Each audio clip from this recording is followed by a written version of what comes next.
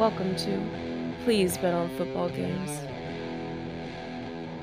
Welcome to Please Bet on Football Games, but more importantly, welcome to the playoffs. This is where the shit really begins for us because while usually I am good at betting in the regular season, this year I was okay. I am always excellent in the postseason. I being Joe, your co-host at BMATFTS, the keeper of the reel. This being Alex, your other co-host at I_like_sports6. How's it going, Joe? Happy to be back. It's been a little in and out recently, but it's the playoffs. That's where it gets fun, man. Yeah, shit's been fucky between Christmas and New Year's and not giving a shit about week 18 at all. But the playoffs are back, and so is my enthusiasm. So is the pod. Shall we get it? Let's jump on in. I feel like we're going to get long with this one because I'm going to want to break down every single team and their weaknesses. So, yeah. Hey, long on this one is more than welcome. The playoffs is probably the most exciting part of the season, at least for me, because you finally get to see, this year had a lot of parity, but you get to see all the juggernauts play each other, all the storylines come head to head. Let's take our time with it. Why not? Jump.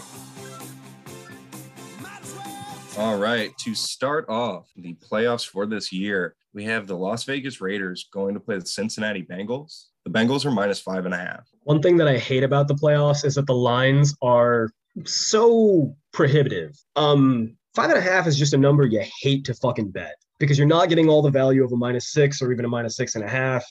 But also, it's slightly more intimidating than a +4 going the other way. That being said, the Bengals are the play. As much as I want to fade the Bengals, this is not the week.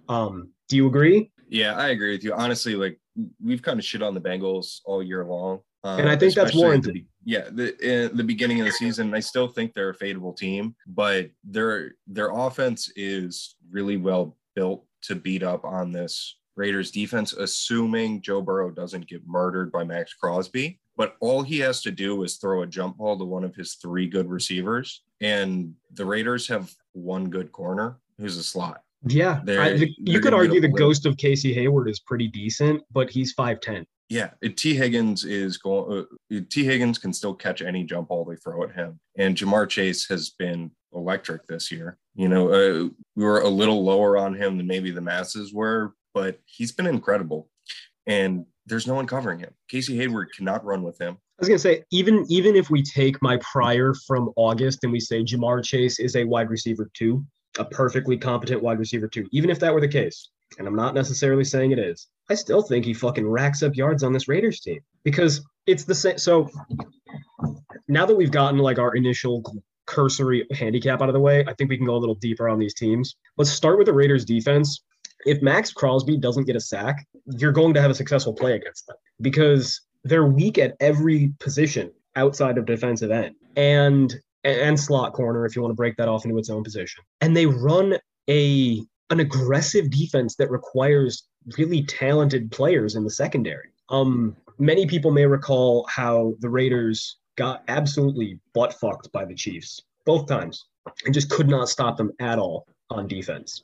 And some of you might even know that that's because they refuse to play too high, which is, again, it's just 2 safeties taking away each half of the field deep over the top to make sure that big plays don't happen, right? To just limit those broken plays that go for a ton of yards. And if we know anything about Ja'Marr Chase and Joe Burrow, it's that half of their production comes from the broken plays. And half is, okay, a lot of their production relative to the rest of the league comes from broken plays. They go deep. Joe Burrow has a little fuck it in him. And Ja'Marr Chase is both talented enough and lucky enough to either get open or be left open by, you've seen it so many times. Falling defensive backs, confused defensive backs, just ad-libbing and the defense not being able to cover him that long. He gets open deep. And this defense is prone to letting that happen. So the thing that the Bengals offense is always decent, and it can be really fucking good when all those fuck it Ja'Marr Chase down there somewhere plays work, and they're going to work against the Raiders specifically. It's a terrible matchup for them. Yeah, I had the same exact thought of if the Bengals are going to lose as soon as they face a team with a good secondary, because their entirety of their offense is Joe Burrow looks to Ja'Marr Chase, and if he's relatively open, he's throwing it at him. If he's in single coverage, he's throwing it at him. If he's not, then he moves to his next read and tries to get it to one of the other good receivers they have. But until there's someone that can shut down Ja'Marr or at least like run with him, you're not going to be able to stop their offense, even though, their offensive line is still bad and Joe Burrow is the most hit quarterback in the league and Max Crosby is going to get a ton of pressure on him. They don't, and like you said, unless Crosby is breaking every play, it won't matter because all they need are a couple big plays to Ja'Marr or, T. Higgins catches some ball down the sideline or, Tyler Boyd shakes Nate Hobbs in the slot. Uzama goes down the seam, something. They have too many weapons that they're quick with getting the ball out. And the Raiders won't be able to do that. That's another thing. That's another thing is the strength of the Bengals offense, like as far as roster composition goes, is not necessarily that they have any high-end talent on their skill positions, but every single player, like every single position is deep. Joe Mixon is a good running back, and they have decent backups. Okay, Uzama is not a good tight end, but he's Austin Hooper. Like he is enough to take that seam when everybody's spread out. And then you've got 3 wide receivers who are each starting caliber, reliable wide receivers at the least. And the Raiders cannot fuck with that. They're going to get their defense is meant to condense itself so that they can get as many bodies as possible in the first 15 yards, basically daring you like, beat us the fuck deep. But when you've got multiple dudes who can actually beat you deep and stretch the field out, that defense expands. And when a defense that's meant to be dense expands, it leaves holes everywhere. So God forbid the Raiders actually do take away both of the outside wide receivers, being Higgins and Chase. You've got Mixon and Boyd running fucking wild. And oh no, we forgot Uzama. That's a 30-yard touchdown. So I just think that it's a fucking terrible matchup for a bad team facing a decent team. And it's going to be freezing the fuck cold. And the Raiders live in Vegas. And the Bengals live in our northern Midwest. So it's the northern Midwest if you count Kentucky and shit. Do you want to talk about the Raiders offense versus the Bengals defense? Because I think we've established the Bengals are going to be able to score. Will the Raiders be able to keep up? Because I think that's the only way is if a shootout happens. But do you think they're going to be able to? So I think that Darren Waller will have as big a game as he wants.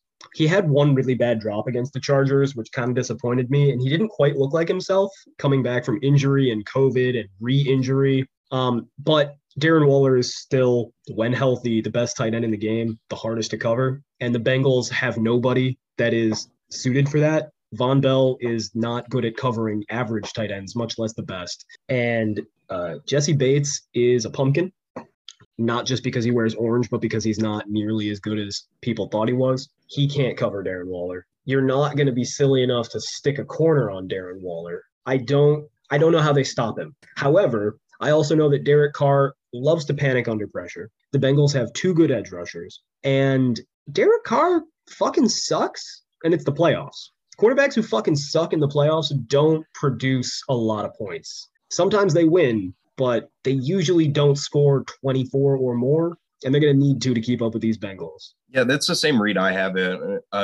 Renfro's going to get his catches. I don't think he's going to do anything special, though, because the Bengals have been decent with their corners this year. They've played better than I thought. Waller is going to have a great day. The Bengals have nobody that can cover him. I mean, a lot of teams don't have anyone that can cover Waller, but the Bengals especially don't. But honestly, exactly I might look Waller over prop. I don't know what that number is going to be, but that might be where the money is. Yeah, that might be a good one to get because they just don't have the talent, and we know the Raiders are going to have to throw the ball. And if they're smart, they're going to just feed Waller the entire time. It's their best chance. They could try running the ball, but that defensive line is legitimately good. You don't want to do that. Exactly.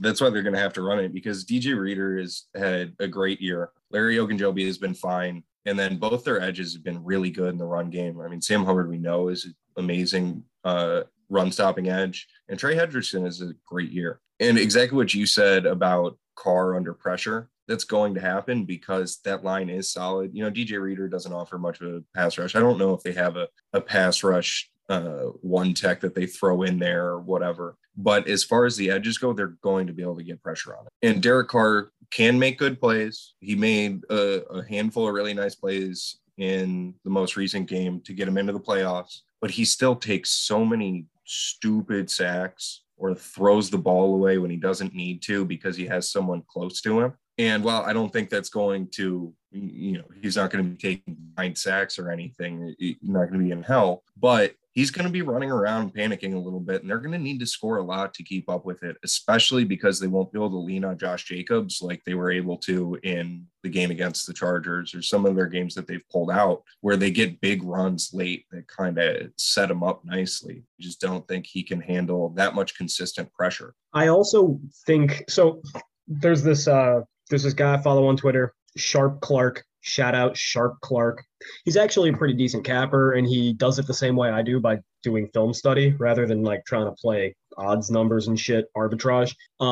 He has a trend that he keeps track of every year, and every year it's profitable, and this year it's killing it. Teams off of a fraudulent win have been just fucking pathetic against the spread this year.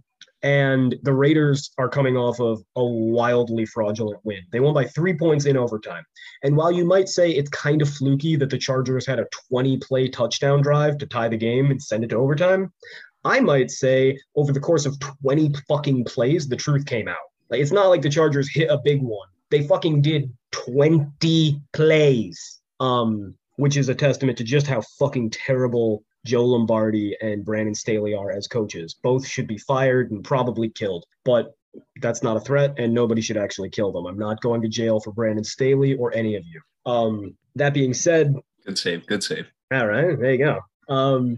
That being said, the Chargers lost 7 points on a fumbled punt. Not even a muffed punt, just a fumbled one. They lost 3 points on Brandon Staley sticking his thumb up his ass and going for it in a very close game from his own fucking 20 like an idiot with a terrible play call, no less. They lost another 7 points because Derek Carr threw the ball away but didn't quite make it out of bounds, and the refs decided somehow that was catchable defensive pass interference 50-yard penalty on second or third down.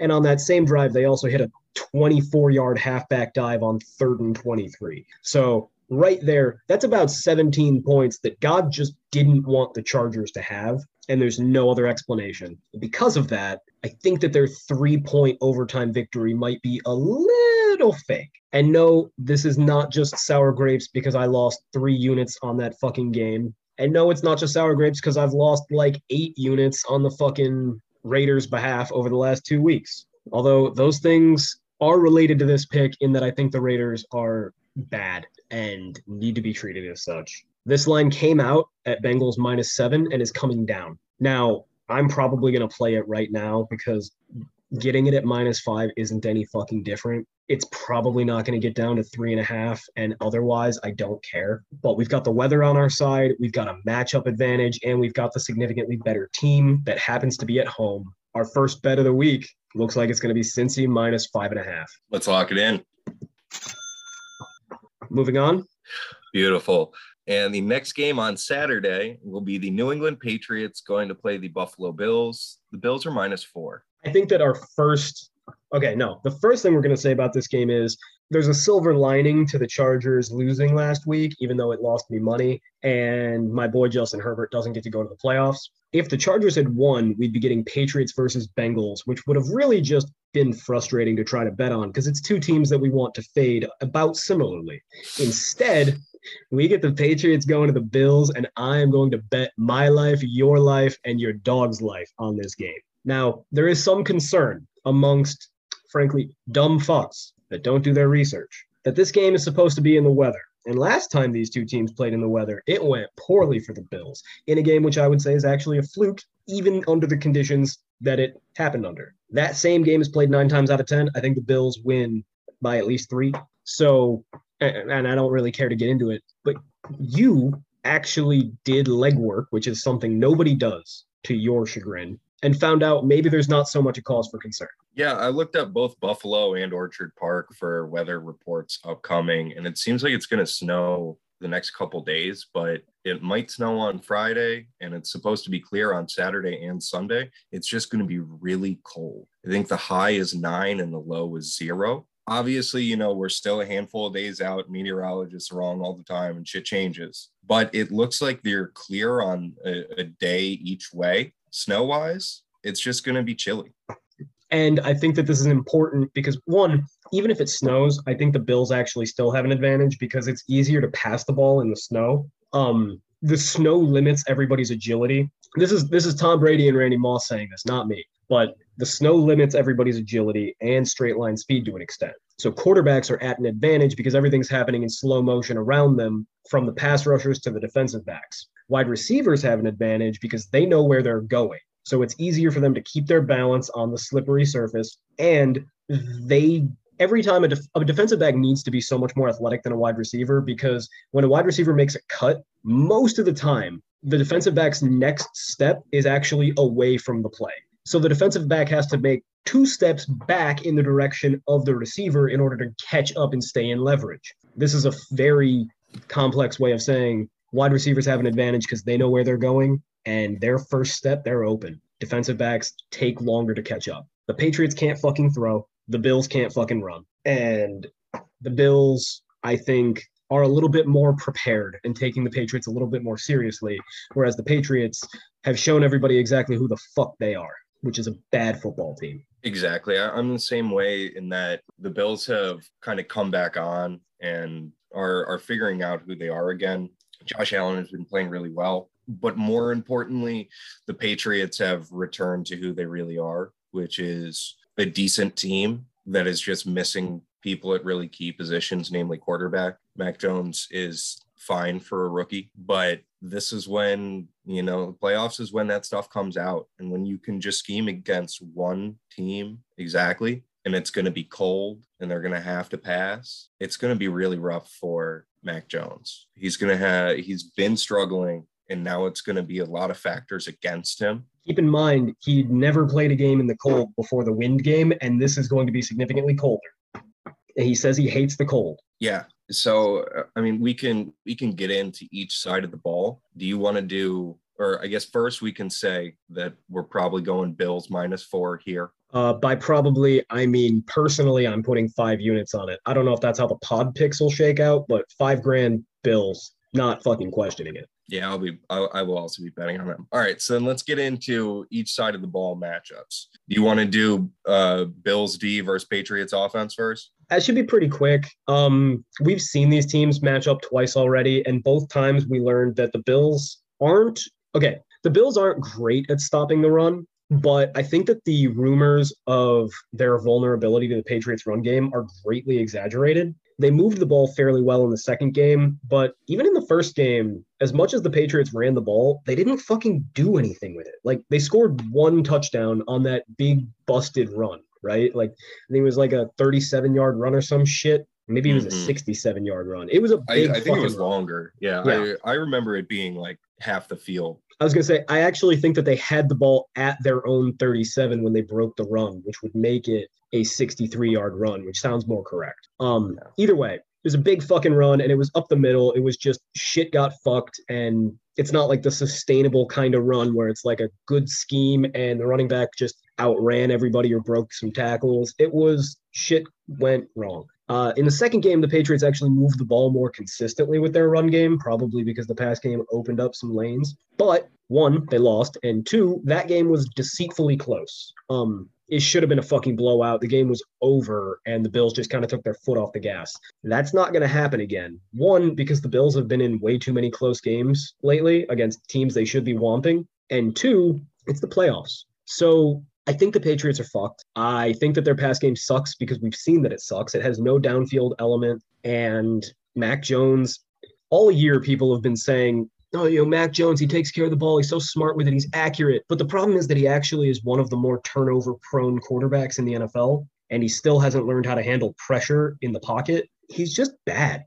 Shout out to Dave Latham, who finally changed his Twitter name back to Dave Latham, who was right about Mac Jones, because he sucks. He's Mark Sanchez. Yeah, exactly. And that's what we've seen from him so far, and it's worked for him because of how strong their run game is. But and because they played a bunch of backup quarterbacks. Yeah, they played a lot of bad teams as well. But it's, once you get into the playoffs and you can scheme to one team, you go, all right, this team can't throw the ball. They can run, but if we make them throw, they're going to fuck up. you can craft your defense and your game plan exactly to that. And that's what the Bills are going to do. And it's going to put a lot of pressure on Mac Jones, who has been bad lately, has been okay across the entire year. So it's, he's in a slump, but it's not like some unheard of, oh, okay, he's going to get it. He'll come out of it, because he's just not that much better than even what he's been doing. And it's going to be really cold. It's just a lot of factors. The same way we were talking about that the Bengals and the Raiders are a bad matchup. This is kind of a bad matchup for Mac.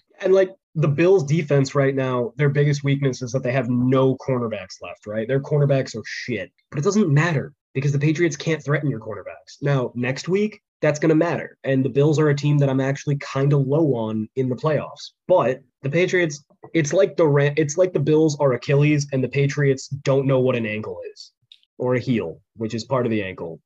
Whatever. You fucking know what I mean. The Patriots are afraid of feet, and they're playing Achilles, so they're not going to go down there. I like that. Sure. That was nice. Yeah, it was real smooth. Doing terrific. Yeah, I agree with you on these points. Do you want to move to Bills offense versus Patriots defense? Because I feel like that's where the meat of this matchup is. Yeah, and I want to start off by just talking about what the Bills have done lately. I didn't get to grade the game, and I didn't watch it as thoroughly as I would like. But while I was in Mexico, week 17, at the sports bar I was in, there was a lot of Buffalo fans. Imagine that, people from Canada and northern New York want to get to Mexico in January. But one of the TVs was trained on Bills Falcons, which was a game way too close for their comfort, or mine, because I had the Bills money line in a parlay. But that game was snowing. It was gross out. It was cold, giving the Bills a little bit of a taste of what they'll be seeing Saturday night, which I think is actually kind of important. Like, they've done this. They're ready for this, whereas the Patriots kind of haven't. And as many new players as they have, most of them are not cold weather players. Anyhow, I think Nelson Aguilar has mostly been a dome player and an LA kid his whole life. Jonnu Smith, Hunter Henry, these are warm weather players. Mac Jones from Florida had never seen snow until this year. So I think that the Bills have a very small, probably insignificant advantage because they played in the snow. I also think that the Bills have been struggling to put away teams that they can dominate lately in the Jets and the Falcons. And I can't imagine that they're unaware of their lack of intensity and discipline lately. I have to imagine that with the playoffs coming up and their hated rival coming to town, they know what they're up against and they know that they have to bring their A game, even though they kind of don't. And then, another thing, since the Wind game, the Bills have been running Josh Allen a lot, even against the Jets and Falcons. So you're going to see a lot of quarterback runs. I would say Josh Allen over rush yards might be helpful for your pocket. And like J.C. Jackson can only take away one dude. I don't know how the fucking Patriots hang in this game. I don't know how it's close. Yeah, that's the one thing I got into is the Patriots really, it's just J.C. Jackson for them in the secondary. That's significant. And so in theory, if he can run with Stephon Diggs and shut him down, the Bills still have a lot of guys. That's also not his style. Yeah. I think, Stephon will still get his catches. Like, this isn't going to be Revis Island where Stephon Diggs is taken out of the game. But J.C. Jackson's still a good corner that's going to be able to run with him and give him some fits. And he's not going to be wide open to break the game for the Bills. But you still have guys that have had really good years with Dawson Knox and Cole Beasley. Was it Gabriel Davis? Mm-hmm. And Emmanuel Sanders put in a pretty good year too, didn't he? Are all these guys healthy as well? I don't know about Emmanuel Sanders. I do know that Isaiah McKenzie and Cole Beasley have both been really good out of the slot, and they're both healthy, and Cole Beasley is well rested because he played a joke on all of us with his COVID idiocy. Whatever. I mean, fucking joke's on us. Cole Beasley laughs last because he can't be tested for the rest of the season, and he got a couple weeks rest as a veteran late in the year. So, whatever. Emmanuel Sanders, PFF, has as a 66 grade, rounding up. He's been mostly fine game to game. Nothing to write home about, but a solid player to have. Dawson Knox is back healthy. Like I said, Cole Beasley is healthy. Isaiah McKenzie is healthy. Gabriel Davis is healthy. Yeah, so I guess Emmanuel Sanders returned to practice today. So they're having the conversation of who's going to start. But I was going to say, I thought he was hurt. Davis. Yeah, that was where I was like, wait, now that I say his name. Another thing is that the Bills' offensive line is getting back healthy. And it looks like they might have to – the one spot, it looks like Ford is going to be out at left guard. Wait, doesn't Ford play? It looks like they're going to have to start a backup at left guard. I think Ford actually plays right tackle. I don't know why the fuck I said that. Ryan Bates is going to be their left guard. I don't know who the fuck this is, but PFF says that he is a decent backup who's actually markedly good in pass protection. Sweet. All you have to worry about when you play the Patriots anyways is Judon coming around the edge. And I think that Deion Dawkins is a perfectly fine matchup for him. I'll take that. And then, frankly, I don't think Matt Judon's that fucking good anyway. So I'm not actually worried at all. The linebackers for the Patriots are great at stuffing the run, but they can't cover for dick. And then you've got Duggar and McCourty in the secondary. Duggar's a wild card. I hated him coming out because he was old and athletic, but had no idea how to play football and just terrible ball skills. His ball skills have gotten a lot better, but they're still kind of bad. Every once in a while, he makes a great play on the ball, and I feel like I was wrong. But then I look at his overall season production, and I'm like, actually, he is in position and still gets beaten a lot. Devin McCourty is an ageless fucking wonder, and I don't get it either. I don't know how he's still playing at such a high level, but I love Devin McCourty, and I always have since his rookie year. And for the last 3 years, I've been like, okay, Joe, this is the year you got to take a breath and just let Devin McCourty go because there's no way he can still be good. And then he's still good. But something up in that water in New England keeps guys going. Boston does have decent water. Of the cities I've lived in, I'd say Boston is probably, well, no, Chicago's water sucks now. So I guess Boston's number one water in America for me. I still think Seattle is the best tap water I've ever I haven't been to Seattle, but I remember I went there. I was like, oh, I got to fill up a cup, and I drank out of it thinking, just it's going to be water. And I was like, oh my goodness, they should bottle this. I think they do. I think that's Dasani. Well, there it is. So my biggest thing for the Bills offense against Patriots defense is, are the Bills going to turn the ball over 3 times? Because if they don't, then I think this is going to be a runaway game for the Bills. They're going to be able to score almost at will. Not at will, but they're going to be able to score a lot. The only way the Patriots stay in is if they get a bunch of turnovers. I think I saw a stat that in the Patriots losses, they have 4 turnovers, and in their wins, they have 26 turnovers. And it's because their offense isn't any good, right? And so they rely on the defense to create turnovers. And if they're not able to create the turnovers, they're not going to win. Now, Josh Allen, obviously, you always worry about turnovers with him because as exciting as he is also kind of dumb sometimes. And whether it's errant, misplaced confidence that he can do anything because he does have a cannon attached to his shoulder and can run and get out of a lot of stuff. He does have a tendency to go chuck balls or run backwards. He's limited that a lot this year, but I always worry about that with him. So that's where I think that's the only way the Patriots defense keeps up with it, is if they can trick him into throwing some picks. Like you said, the Patriots D-line, they're not really going to get much of a pass rush, especially Christian Barmore. I mean, I know they had an MRI on him. They said it wasn't serious, but I don't know if he's playing. Dude, if he's playing, he's half the man he was, and he's a fucking rookie. He's going to be good one day, not great, and he's not good yet. He's helpful. Yeah, I think his pass rush has been solid this year, has been the biggest thing from him. And so that might be one of the things that can help create some of the turnovers. But outside of that, it's kind of Judon. And then just hoping Josh Allen doesn't get baited into a bunch of picks. And, maybe this, I don't have numbers behind it or why. I just don't think they're going to be able to get 3 picks out of him, or 3 turnovers out of the Bills offense, especially with how much the Bills have been running with Josh Allen. I mean, even in that Falcons game, they ran a ton with Devin Singletary. Obviously, that's not going to happen in this game, but the Bills are going to limit the amount of, high percentage turnover situations just because they're smart and they know that the only way they lose this game is if they turn the ball over a bunch. Yeah. I don't think you can go into any game thinking 3 turnovers unless there's a specific matchup advantage and a quarterback who throws those turnovers. Josh Allen is a turnover prone quarterback, but a lot of JC Jackson's picks are on 2 different kinds of plays because he's got incredible ball skills and he is a genius. He's not smart enough to know to stop armed robbing, but he is a football genius.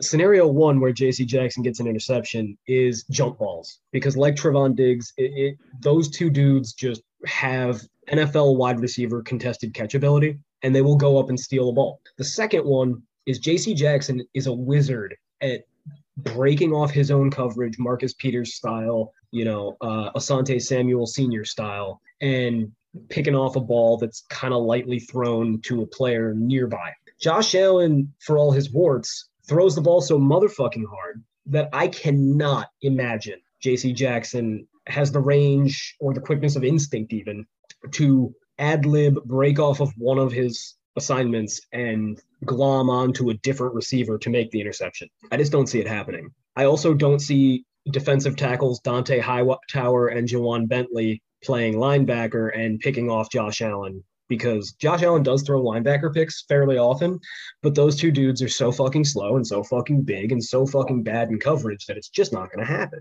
Exactly. You do worry a little bit about Devin McCourty might be in there making opportunistic stuff. Kyle Douglas had a good year, but even he's talked about he doesn't have incredible ball skills. He's more of a, see ball, get ball, run downhill after people. J.C. Jackson you do worry about, obviously, but again, it just is the odds seem very low to me that they're going to be able to create that many. And then once we get into that, the Patriots offense is going to have to keep up with the Bills offense, which I just don't think can happen. I don't know. I don't have anything else to say about this one. Not a lot to say about it. I feel confident in it. It's a fucking blowout mismatch to a greater extent than the game previous. I think we move on. Yeah, let's get into Sunday. On Sunday afternoon, well, I guess at noon, we have the Philadelphia Eagles going to play the Tampa Bay Buccaneers. The Bucs are -8.5. This is tough because, first of all, the Eagles are terrible. And second of all, I'm sorry, shout out to Evan, the playoff-bound Philadelphia Eagles are terrible. Philadelphia Eagles. Yes, I promised him I would say that. I saw. I legitimately don't believe that the Eagles have beaten a team with a winning record yet. I can't fact check you on that. I wouldn't be shocked if that was true. So here's my thing is I'm scared. I'm scared of betting Tampa Bay -8.5, but clearly it's the right play. And frankly, I don't even want to go in depth on the Eagles roster because they're out of the playoffs already. It is that much of a slam dunk. The Eagles only can move the ball when they run or it's garbage time. It is never garbage time in the playoffs. So we need to get that out of the way right away. It's never garbage time in the playoffs, and that means that the Eagles have to run.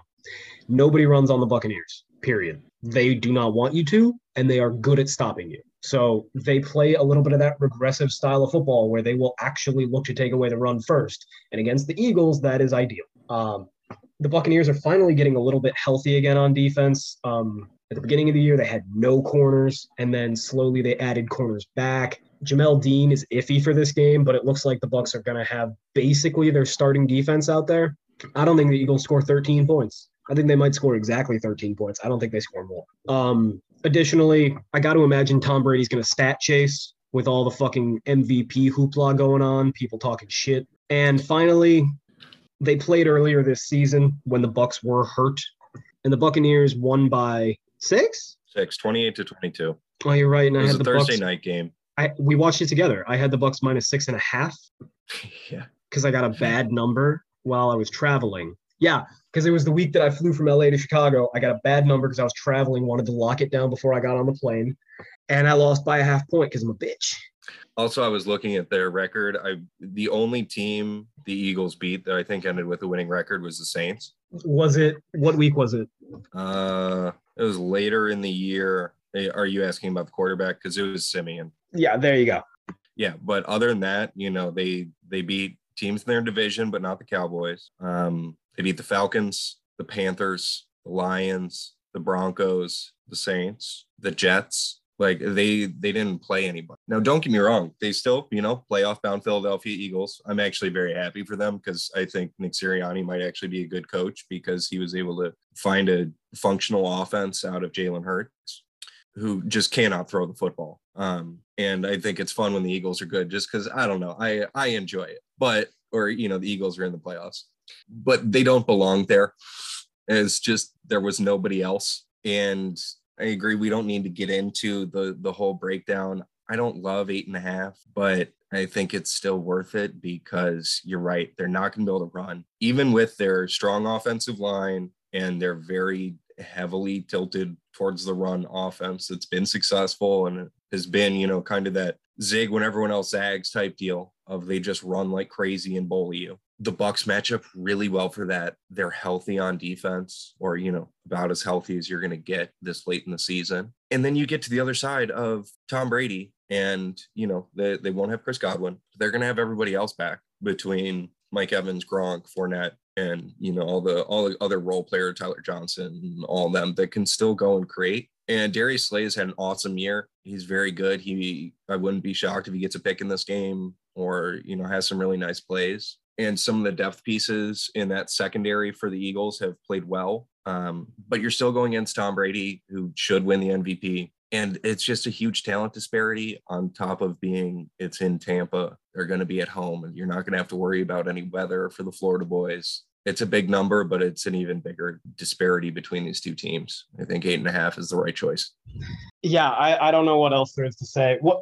I don't know if I would bet on it with a clear head, but I'll tell you what will happen descriptively. This is, again, not prescriptive, just descriptive. I'm going to win both of my bets on Saturday. I'm going to feel rich as fuck, and I'm going to throw $1,000 on the Bucs just because fuck you, that's why. Go Tom Brady. That's what will happen. I think it's a little curious that this is the exact same line that the Buccaneers faced last year when they played against the Redskins in the wild card round. And I think the Buccaneers covered. See, I thought that was like the closest game they had in the playoffs. I think it was. But you know, the Bucs of last year are very different than the Bucs of this year. Why? In that, well, I was just saying they were still kind of figuring things out last year. I agree.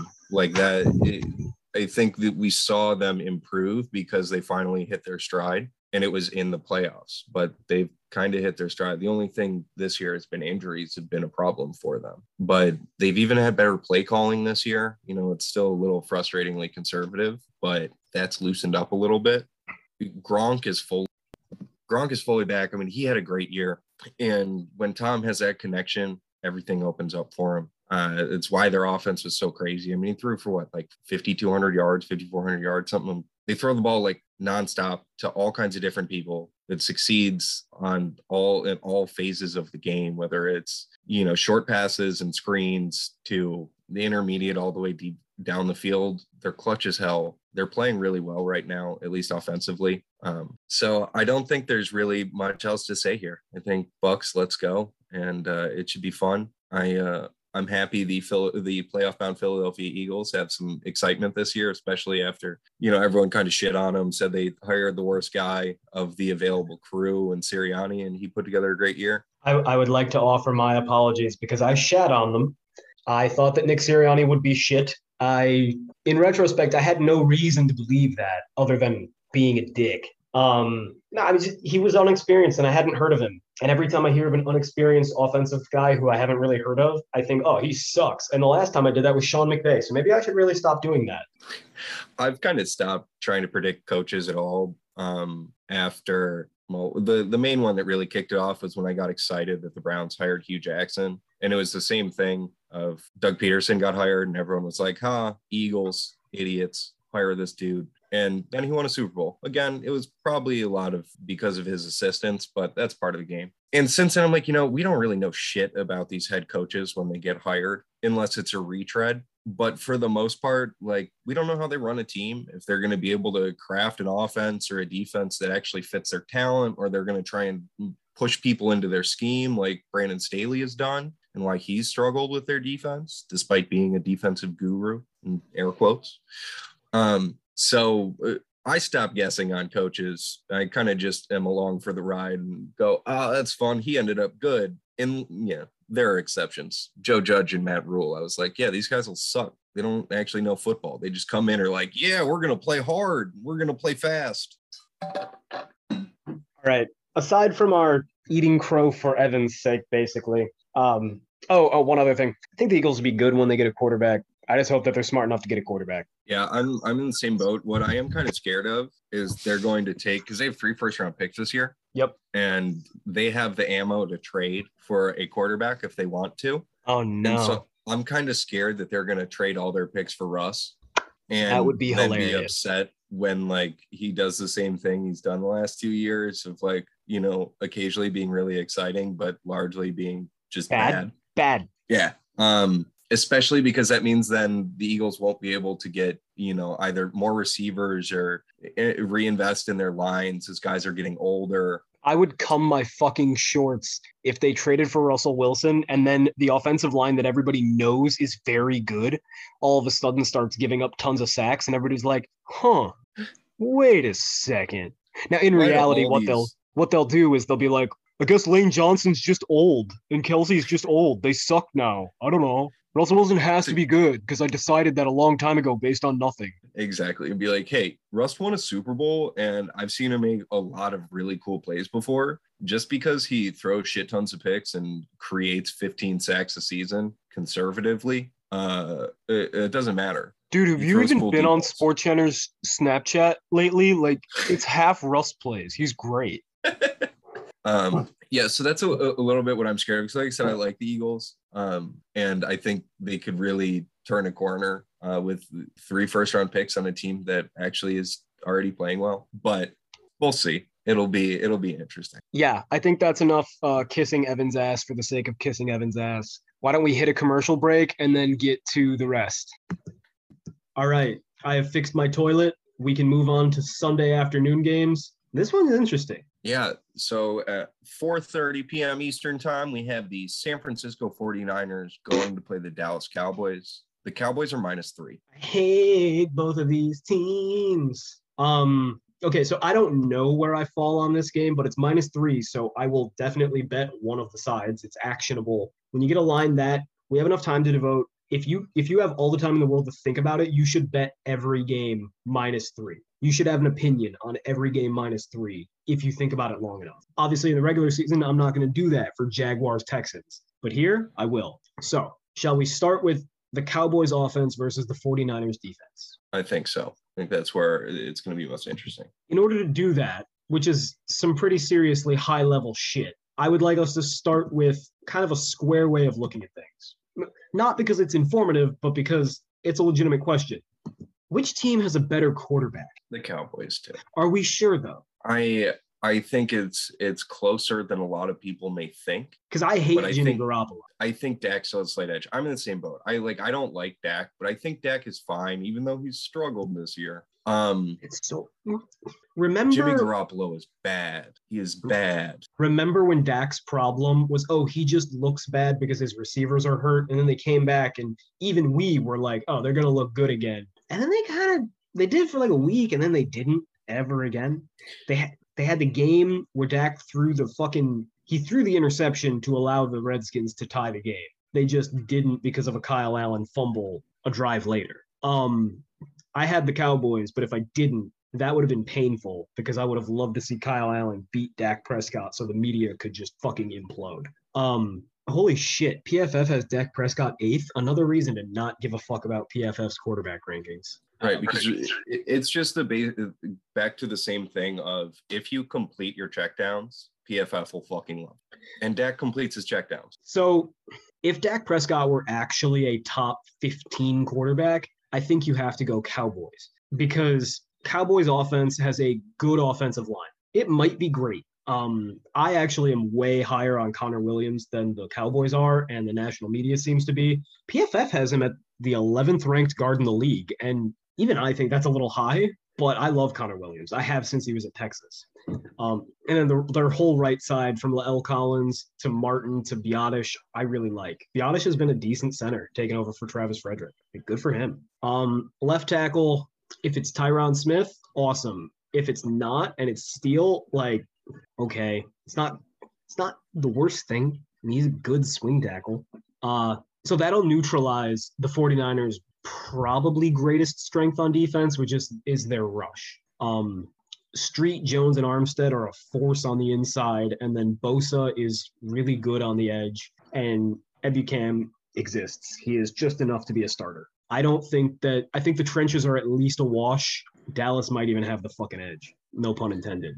Yeah, I mean, Nick Bosa is going to get pressure because he's been very good this year. I think he's come back really well. I thought he might, struggle a little bit just because when you're that explosive like he is and that much weight, it can take a little bit for the knee to get back and everything. But he's been great this year. He's been better this year than I thought he would ever be in the NFL. Yeah, but he is going to be going against Lyle Collins and on the same side that Zach Martin is. Exactly, and they can kick over. Exactly. So he's their biggest strength. And again, Eric Armstead and Jones are not slouches that you can just like forget about. You still have to account for them and they can do damage. But the majority of it is going to be if you stop Nick Bosa, you're going to be able to give your team a lot of help. And they're well suited to stop Nick Bosa. They have the strengths on the right side. So let's call the line a wash and let's say that theoretically Dallas won't run the ball particularly well. Because Zeke he's not done, but next year he'll be done. And then he's trending that way very quickly. Yeah. He was always a speed back with power. Like he was built like a speed back, but he played like a power back. And now he's just a power back. He's lost the speed and he's not powerful enough. He's done. He's fucking done. And that's what it is.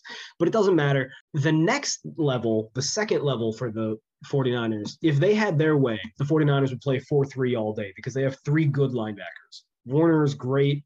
He had a bad first half of the year, but he's back. He's great. And they got Greenlaw and they got I forget his fucking name. It's like El Shair or some shit. It's something Arabic sounding. Well, he's good, but it seems he might be hurt, which means that Greenlaw is going to be their nickel. Dre Greenlaw is going to be their second nickel linebacker. That's not good. That actually might open up opportunities for Dalton Schultz. The real issue is that we've already listed all of the good players for the 49ers on defense. Their secondary is so shit. Jimmy Ward is the only player in the secondary who deserves to start on an NFL team. And while he is a good, not great free safety, who's he going to cover? He can't fucking cover CeeDee Lamb or Amari Cooper. And Lord knows he can't cover Cedric Wilson's deep speed. They're fucked. If Dak Prescott can just make his reads, which he's good at making reads, and actually put the ball on his receivers, they're going to score as many points as they want. Now, Dak hasn't done that in a month or two. That's why I asked, is Dak as good as Jimmy Garoppolo? Because that is the only thing preventing the Cowboys from scoring 30. Yeah. Also, I looked up Azeez El-Shaair. I think it's who you're thinking of. Did I say El Shadiq or something? I just don't know how close I was. You were close. We could probably go back, check the recording. I think it sounded close, but I don't have the greatest ear for those names either. So I'll take the victory lap. So he did not practice at all last week. He got a thumb injury at the end of December. He didn't practice at all. He was questionable for that game. I don't think he played, obviously. And they haven't released anything yet this week about their injury report, so we won't know. I think he'll play. Yeah, I would bet he'll play. It's the playoffs. If he was questionable last week. But you're 100% right in that Jimmy Ward is the only guy, but it's not like you're manning him up on anyone. Well, it's going man to him be... up on CeeDee Lamb. That's probably your best bet is to put him on CeeDee Lamb because he can take away CeeDee Lamb's possession threat, but CeeDee Lamb's yards after the catch threat is still there. And Amari Cooper is now running wild. Yeah.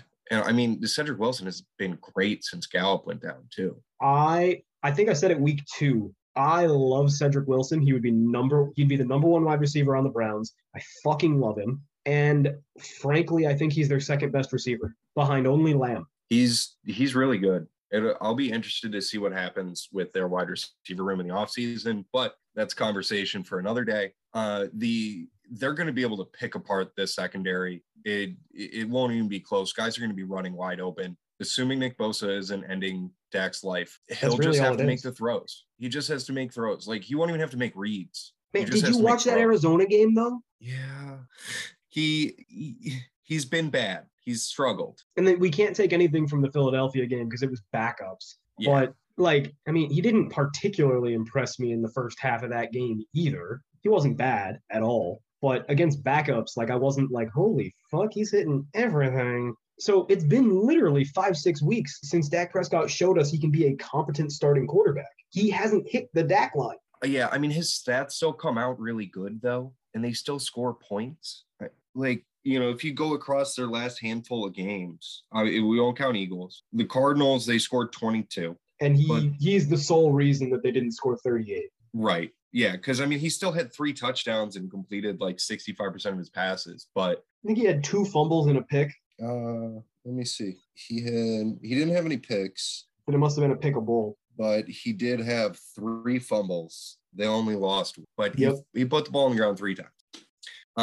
So that is an issue, but they're still scoring in spite of that. Washington, they scored 56 against Washington. Few of them on defense. Mm-hmm. They scored 21 against the Giants, which actually isn't very good. It's kind of then bad. They scored 27 against Washington the time before, 27 against the Saints, and then they lost to the Raiders in overtime, scoring 33. They scored 9 against the Chiefs the week before that, but I think now we're getting into when they didn't have any receivers. So they've still been scoring, even though he hasn't been great. And I think, with how big the difference is of the Cowboys receivers, because they have 4 legitimate receiving options that are good, and the 49ers have 1 safety. Yeah. And Kellen Moore is a genius. And Kellen Moore's really good. I wouldn't be shocked if Dak still fucks up this game and has some plays or some mistakes that you're like, dude, what are you doing? That holds the team back. But I think with how many opportunities they'll have to score, because I think they're going to have a shitload of opportunities to score, it won't sink them unless the 49ers just explode on them. Yeah. No. Yeah. I don't feel good about going all right, Dak, you kind of sucked a little bit, but we're hoping you don't this time. It's kind of just don't single-handedly ruin the game. Well, okay. I was about to get on board with you, and then I realized one thing. I have an old saying that I've never been able to break out for the podcast, but it's something I say all the fucking time. I say it about as much as I say bet on football games. Scheme fades in the cold. Scheme fades in the playoffs, even when it's warm in Dallas. Mm-hmm. Scheme won't save you. Scheme will not save you in the playoffs. It is pumpkin season. It is motherfucking pumpkin season. Now, what does pumpkin season mean? When a quarterback who is heavily inflated by scheme, not even cast, just scheme, reaches the playoffs, that quarterback usually comes back to earth. They look like what they really are. The carriage turns back into a pumpkin. Now, a few examples maybe. Tim Tebow. And you say, but Tim Tebow won a game. Dude, Tim Tebow looked fucking terrible in those playoffs. And as mad as he always looked, he got by. You can't just hide a quarterback in the playoffs. Another example of scheme fading in the playoffs, Lamar Jackson's career. Alex Smith, no matter where he was. In the playoffs, coaches are too good, teams are too good, things are too competitive, coaches have way too much time to focus. You can't fake it. Eventually, talent wins out. And we've talked about a couple quarterbacks who I think are overrated, but really, Dak Prescott is the first case of scheme propelling him to the playoffs. I think that Kellen Moore, as great an offensive coordinator as he is, will struggle to push Dak further than he deserves to go. Now, luckily, I think that the cast in Dallas is so good that it won't matter a ton, and the wild card round is a little different from the rest of the playoffs. Scheme doesn't fade as much in the wild card round. Shit happens in the wild card. But while we move on, as much as I would love to say Dak Prescott will turn back into a pumpkin and fuck the Cowboys, Jimmy Garoppolo is also a pumpkin. Verbal meme, it's the Spider-Man meme where they're pointing at each other, but they're actually both pumpkins. And then their jerseys are Jimmy Garoppolo and Dak Prescott. Yeah, that's the other part that I go into of why I think I'm going to end up betting on the Cowboys, is because even if Dak has some turnovers and everything, you then have to go to the 49ers have to score a bunch of points. And they do run the ball incredible. They have a good offensive line, and Kyle Shanahan will always be able to run the ball. But just as you just talked about, scheme won't save you. And when your scheme is, we need to run the ball and manufacture these touches in the short game for Kittle and Debo and even Juszczyk, that won't be as open as it is in the regular season. They're still going to get it because those guys are too talented to not create something. But you're going to have to rely on Garoppolo. I can't even say his name. That's why I just say Galapagos. Galapagos, he doesn't have it. He doesn't have it. No, nothing in his career has ever showed that he's going to be able to overcome. The closest he had was a Cinderella year where he had the opportunity to win those games when they went to the Super Bowl. He could have won that game, but he's just not good enough. No. He's a quarterback that you can start, and he's not going to sink your team, but he's not going to win you anything either. Mm-hmm. And then he gets awesome metrics because Kyle Shanahan is really fucking good, manufactures a ton of yards after the catch. But again, the quarterbacks are a wash, at most optimistic for the 49ers. And then as brilliant as Kyle Shanahan is, and he is, I actually think this is kind of a bad matchup for him against Dallas's defense. Assuming Dallas is healthy, I think they will be. Because didn't everybody that missed last week miss with COVID, or at least like quote unquote COVID? Let me look. I know that Micah Parsons was out for COVID, and he'll be back. And Micah Parsons is going to have a fucking day, because this is exactly what you draft Micah Parsons for. Like, before they knew that they were going to kick him down to defensive end and he would be a dominant defensive end, they drafted him because they thought, well, he's fast as fuck and he can tackle good. He's great against the run. They're going to have him and Leighton Vander Esch, two linebackers who are not only good linebackers, but especially against the run. And then they're going to have their fierce defensive line. If you want to beat the Cowboys, you spread them out and throw. And you throw quickly, because they have corners that play off coverage. I mean, they play man-to-man, but they give you a cushion. You want to throw quickly against the Cowboys defense so that their defensive line can't get at you. You want to force their linebackers and safeties to cover instead of coming up. That is the opposite of what the 49ers are going to do. I just wrote it down. I like Dallas. I like Dallas a lot for the matchup. I think so too. I mean, you do worry because Dallas has a little bit of the same thing that the 49ers do on defense, that their front seven's really good, and then their secondary is dog shit. Oh, it's so bad. But I do think that Diggs is well suited to handle Deebo Samuel, because let's face it, the entire passing game for the 49ers is Deebo Samuel and then scheming other dudes open with creative play calls. Mm-hmm. I think that for all Trevon Diggs' warts, and he has a lot of warts as a cornerback, I think he sucks. But the way to mitigate his weaknesses is to put him on a possession receiver like a Deebo Samuel or an A.J. Brown, because you can't really get contested catches on him. And he isn't a great tackler, but he's a better tackler than he is a runner. He's slow. And Deebo Samuel's a lot of things, but blazing fast isn't necessarily one of them. Yeah, I think that'll be a solid matchup. I mean, Deebo's going to get his because they manufacture too much for him in, all their gadget plays, because that's one thing Shanahan is elite at, is he knows how to get guys the ball. He knows how to put the ball in his playmaker's hand, regardless of who's playing quarterback or whatever it is. But Deebo is, he's kind of a running back playing wide receiver. He's got that stocky build where he's 215 pounds. And Trevon Diggs his issue is that, he doesn't have the speed to keep up with people. He's a gambler, but he can stick with people in terms of what you were saying, the contested catches. Because if he's also good on a 9 route. You don't want to try to run a go ball on him. Yeah. And so that's a lot of what Deebo's going to do. Now, when they give him the screens and, their end arounds and everything, then you have issues. But that's where your fast, good linebackers come in. I was going to say, that's what Micah Parsons is made for. Yeah. And, Kittle has come on as the year has gone on. And he's still obviously a great blocker, but he wasn't really involved in the pass game. He's gotten more involved and been successful in the pass game as the season has continued. Ayuk has his moments. He's still, super athletic and occasionally does things. It's just as long as he can catch the ball and actually run the route. But he's not enough to really change anything for us. So it's kind of just Deebo or nothing in the pass game. And I think the main part is it goes back to Galapagos. He's going to have to try and win this game for them. And they don't have the passing ability. Yeah. Now, of course, as we say this, I'm looking it up, and the Cowboys actually have one of the worst rushing defenses in the league on a yards per carry basis. They are 1, 2, 3, 4, 5, 6, 7. They are the 8th worst in between the Patriots and Chargers, which is not where you want to be. However, if you just go by yards, they're right in the middle of the pack. So that's nice. And it does seem that they give up a ton of big runs relative to the rest of the league. So that is going to be a little skewed. But I don't feel – well, no. Here's why these stats are wrong.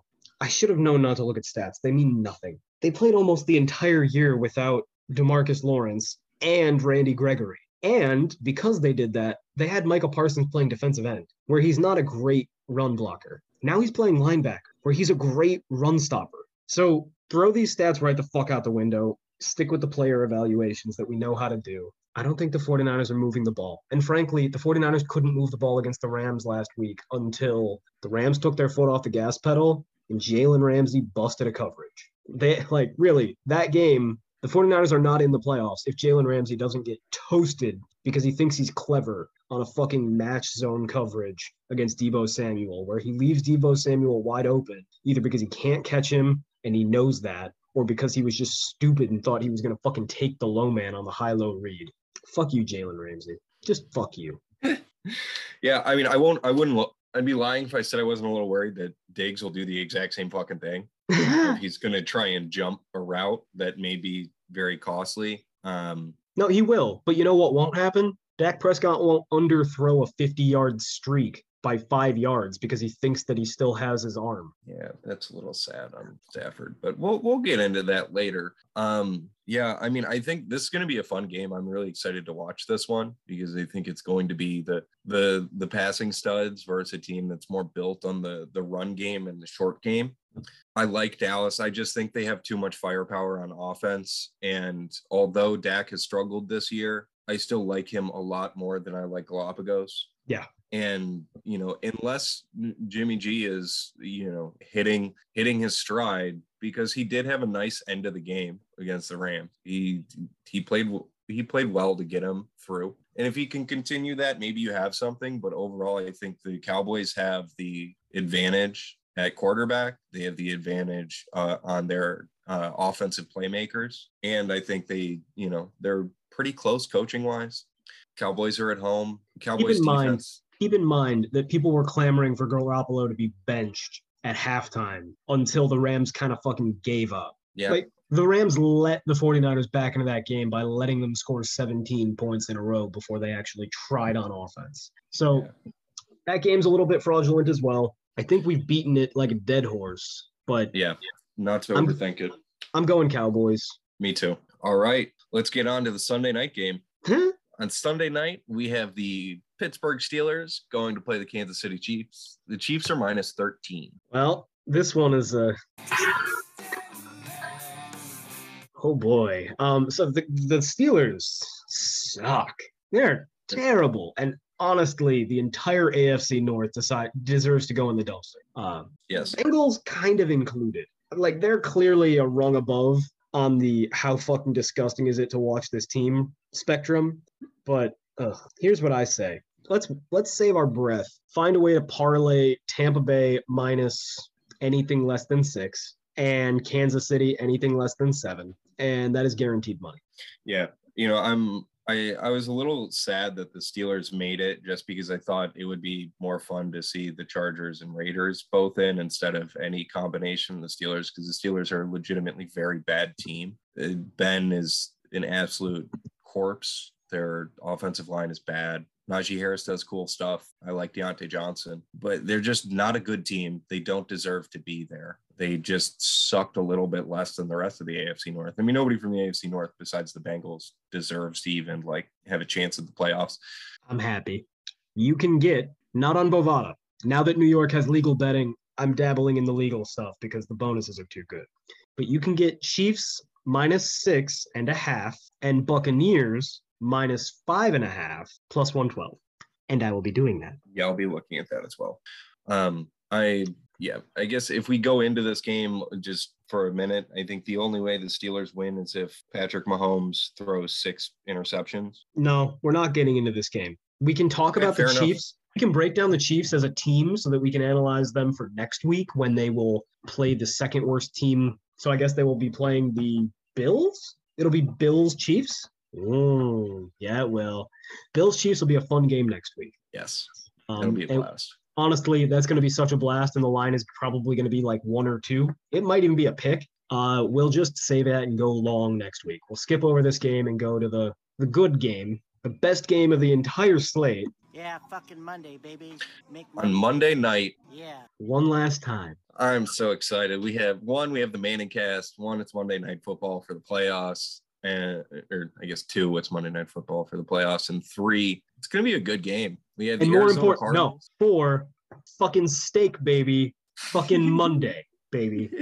Yeah, fucking Monday. Fucking Monday. So we have the Arizona Cardinals going to play the Los Angeles Rams. The Rams are -4. You know, if you were looking for something to do with that drop dead leg, you could take Chiefs -3 and bump that Rams line down to 2.5 or 3. You can have yourself a nice little profit because the Rams are going to win this game and they might win it going away, even though I fucking hate the Rams, mostly because I love them so much. You ready for me to make sense of all that fucking jargon? Go for it. I mean, that made no sense, but it makes a lot of sense in my head. Now I'm going to bring you guys into my crazy little world. So at the beginning of the year, I decided that the Rams are the best team in the league because Sean McVay is a great coach. He's top 5, probably. He's on the edge of top 5, but he's top 5. And Matt Stafford is probably the second best quarterback in the NFL. They've got a deep wide receiving core. Their offensive line is solid, and their defense is very effective. I've been proven wrong on almost all of these things. Sean McVay is still he's somewhere between like 3 and 7 as a coach, I think.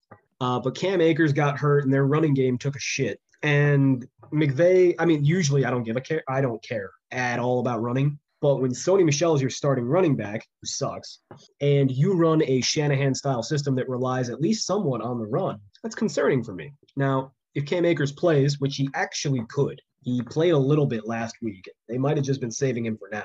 If he plays, I really like the Rams. But if he doesn't, the Rams have disappointed me in the run game.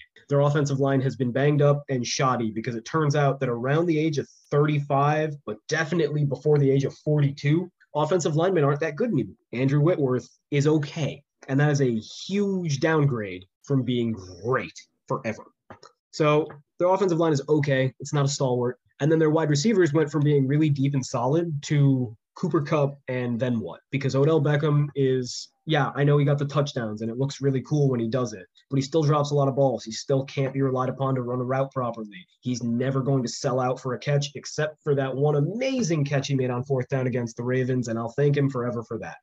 I don't love their wide receiving core. It's not multiple. I don't love their offensive line. I don't love their run game. And now, I hate to say this because I've been a truther for 10 years, I don't think Stafford has it anymore. I mean, he's a good quarterback, but he's not great. He's certainly not elite. I thought he was borderline elite. And I don't think he realizes on a personal level that physically he's a different guy. You see these interceptions coming when he tries to throw the ball off his back foot and it stays low, or he tries to go deep and it doesn't go quite as deep as he thought. He doesn't get the hang time he imagines he will. And then there's some interceptions where it's just his brain. But he's thrown like 10 pickable balls in the last 2-3 games. 3 games. Yeah, he threw like 5 or 6 against Minnesota. He had like 3 against the Ravens. And then he had 2 or 3 more against the 49ers. It's fucking incredible how and it's not all his physicality. A lot of it is mental. But I think that his mental traits are being foggied by the fact that he doesn't know how to handle being a lesser physical talent. It's like Zach Wilson. Zach Wilson wasn't going to be that turnover prone at BYU. He looked like a fine processor. But then when he's not the most athletic dude on the field and he can't just win with his legs and his rocket arm, things became difficult because he had to think in a different way. And Stafford has to think in a different way now. It's causing him to eat sacks. It's causing him to run into sacks. It's causing him to underthrow balls. It's causing him to panic and look for short routes that aren't there. I'm really worried about it. And again, this is a guy that I had pegged for the MVP. However, Arizona's defense sucks. You can touch on my Stafford comments and my Rams offense comments, and then you can develop it further. But I had to get all that out. No, you're right. I mean, I was very high on the Rams as well. I don't know if I was quite as high as you were, just because it takes a while for guys to get in. Like although it seemed like Stafford's a lot, I thought he was still very good. You never really know. And some of the nightmares that you would have if you're a Rams fan coming into this year of what could go wrong, some of that has gone wrong. Exactly what you talked about of Stafford, especially of late, has struggled. And it's not just physical stuff, it's also mental stuff. And it might be the mental stuff because of the physical things, but either way, he's throwing a ton of turnover-worthy balls. And it's not good when you're like hitting the hot streak of picks as you go into the playoffs. Here's my worry. They had that 3-game losing streak where all the losses were really disappointing. And then they got right against some bad teams. And then they laid eggs against 3 more bad teams. They should have lost to the crappy Ravens. They should have lost. Well, they did lose to the 49ers, even though they probably shouldn't have. Like, they should have lost to the Vikings. They haven't shown me anything in a really long time that indicates they can beat a good team. Yeah, you're right. I mean, their defense is solid. I know they grade out really well in a lot of things, but they're inflated. Oh, it's so absurd. They literally haven't had a decent performance against a good offense. They had one against the Cardinals. The second time they played the Cardinals, they played decent on defense, probably goody. That's it. But yeah, they haven't been special. And so then, Aaron Donald's going to make some exciting plays. He's going to wreck some drives. Jalen Ramsey will still make some really nice plays because he's so athletic and big. But their defense is not the defense of last year, where you have a lot of faith in them to go shut other teams down. And now you have the offense that's supposed to be the thing that floats this team. And you can't really trust the quarterback right now. Cooper Kupp obviously is having an absurd year. He won the Triple Crown, probably going to win Offensive Player of the Year. OBJ has been good in the red zone and some of those money downs, but he's still only getting 35 yards a game. He's been pretty fucking okay. Because I went and just as a Browns fan, I wanted to see, does he go to LA and explode again? Was it truly the Browns that are just toxic? And he's scoring touchdowns, but he's not really producing. I did the math, and he's basically got the same stats as he did in Cleveland, just he has touchdowns. Because he didn't have any touchdowns in Cleveland. He has, 4 or 5 since he's been with the Rams? Something like that. But he's getting a handful of targets, getting, 4 or 5 catches, and it's for 35 yards a game. Van Jefferson is kind of what we knew he was. He's fast and can go downfield sometimes, but not anyone you can count on. If Cam Akers comes back, that's a big difference. But Van Jefferson's a good possession receiver who has some ability to run a go ball, but that's it. Yeah. So their offense is becoming very one-dimensional in that if it's not going to Cooper Kupp or, OBJ close to the goal line, they're not doing too much. Yeah, okay. In the 8 weeks that 7 games. In the 7 games that Odell Beckham's been with the Rams, his PFF grades have been above average in 2 or 3 games, depending on where you set average at. His best game is a 75 against Arizona, and then he had a 68 against Jacksonville and a 68 against Minnesota. I'm not writing home about those as his 3 best games. Oddly enough, he had a 90 against Arizona with Cleveland and a 76 against the Bears. So it seems like there's something about the Cardinals that Odell matches up really well against. He's played really well against them both times with 2 different teams. That's a good sign. It is a good sign. And I mean, he has been playing through injury this year a little bit, so there's really nothing to save it for anymore. The Cardinals secondary is another shitty secondary. There's not a lot of good secondaries, but everybody's running 2 high shells, so they've been getting away with it this year. Just talking matchups. Chandler Jones had those 5 sacks week 1 and just wrecked the game. And then he kind of disappeared completely. And did. That's all they have on their defensive line. I mean, they have Golden. He's okay. But I don't. JJ Watt says he's going to play or is trying to play. 1, how much of JJ Watt? And 2, was JJ Watt really even good this year when he was healthy? He was okay. I think he actually was pretty good. I think he, we can go look up how he graded out and everything. But, he wasn't obviously JJ Watt of old or anything. He played in the games he played this year. Did he only play 1 game this year? No. Oh, I'm looking up his offensive stats. That'll do it. Oh, whoops. Yeah, so he played 7 games this year, and he was solid. PFF's got him at a 79. He was a good pass rusher. He was a bad run defender. He wasn't a good tackler, and that's mostly because they had him playing defensive tackle. So that's where he always should have been. Sure. So we'll call it they have a good defensive tackle, very pedestrian edges, and then a second defensive tackle who will not be good.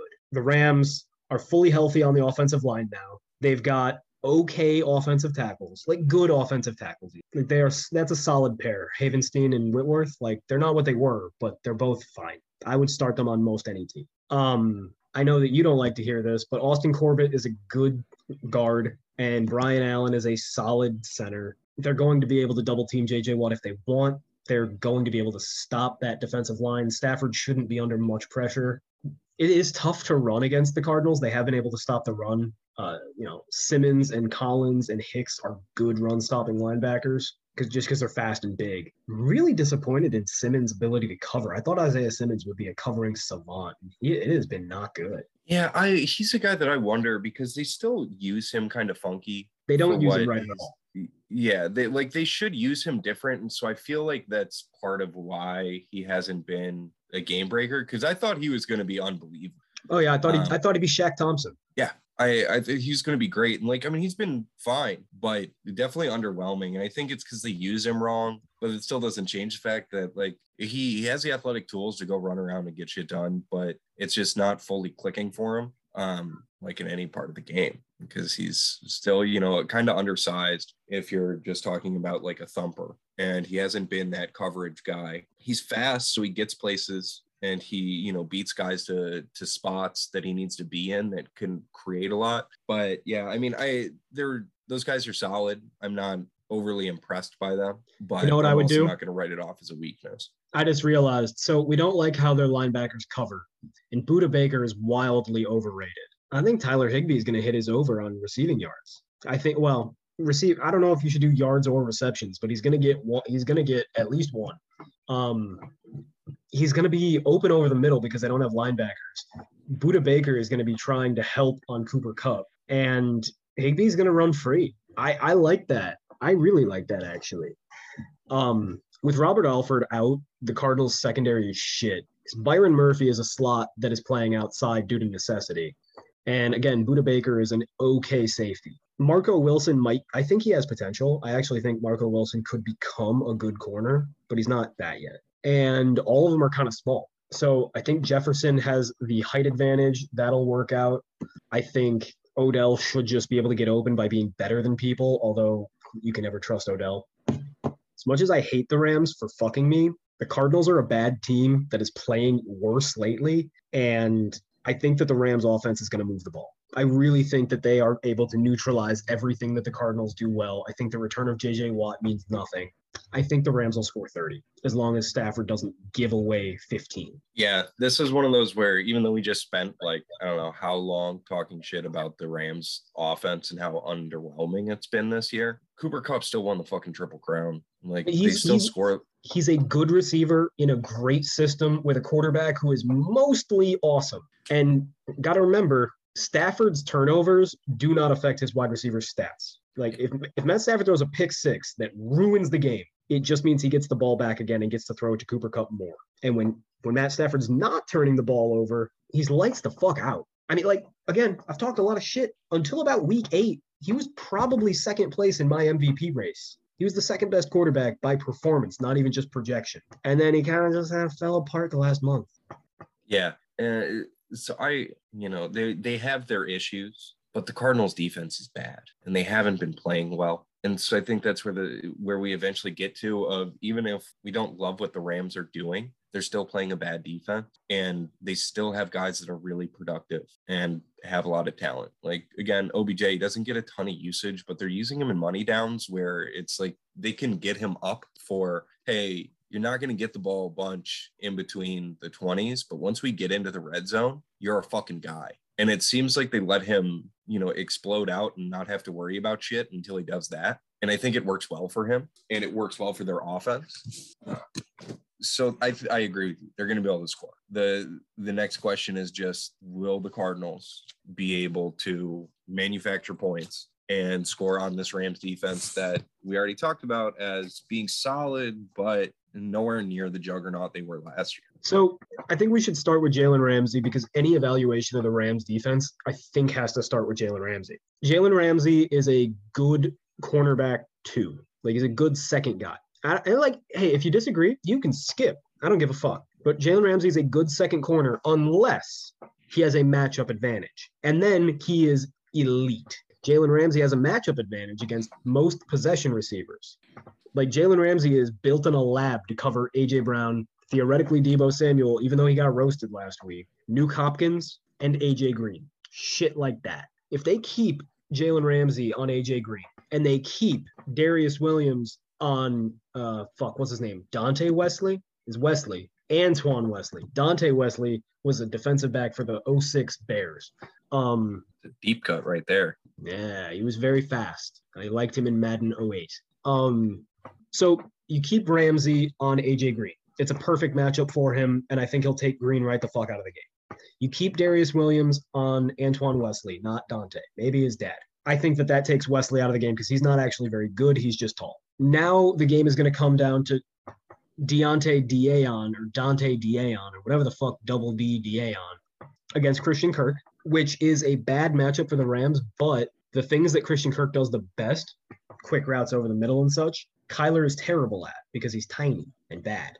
The only thing I'm concerned with is what do you do about Zach Ertz? They could put Jalen Ramsey on Zach Ertz, but now they have nobody to go wide with on these wide receivers. I don't think that they're dumb enough to use a fourth corner against one of these wide receivers because they don't have good corners. I think they're probably going to play a lot of zone, which they usually do against the Cardinals with good success. And I think to the extent that they match, it's going to be Taylor Rapp, which I don't love because Jordan Fuller's out. I think Zach Ertz is going to get his. I think that's going to be the prop of this game. Yeah, because Zach Ertz, I mean, he got a little bit phased out in Philly, but since he's gone to the Cardinals, he's the same thing he's been for the last handful of years, which is he's, you don't really want him to block ever, but he's a great receiver and he's a big body that gets open. And the Rams don't have anyone that can really run with it outside of Ramsey, but you already covered that. I think Taylor Rapp is a fine, strong safety. I hate him in a matchup with Zach Ertz. I think that's a very big advantage for Ertz and the Cardinals. The thing that I'm looking at that I think will be important for this game, or one of the turning things, is the offensive line for the Cardinals, because it's not very good. It doesn't need to be very good when you have Kyler because he does have the escapability and everything.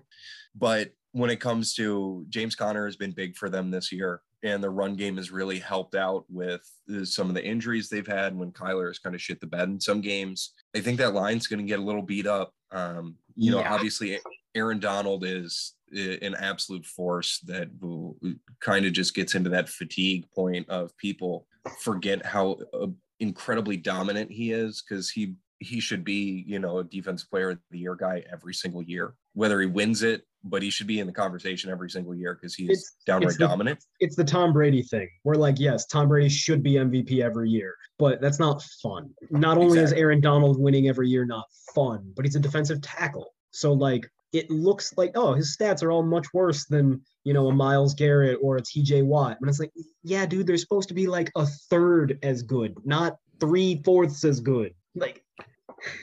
Exactly. He's an absolute animal, and I think he's going to brutalize that line. And then additionally on the edges, Von Miller and Leonard Floyd are not exactly run stuffing guys or even necessarily that special anymore.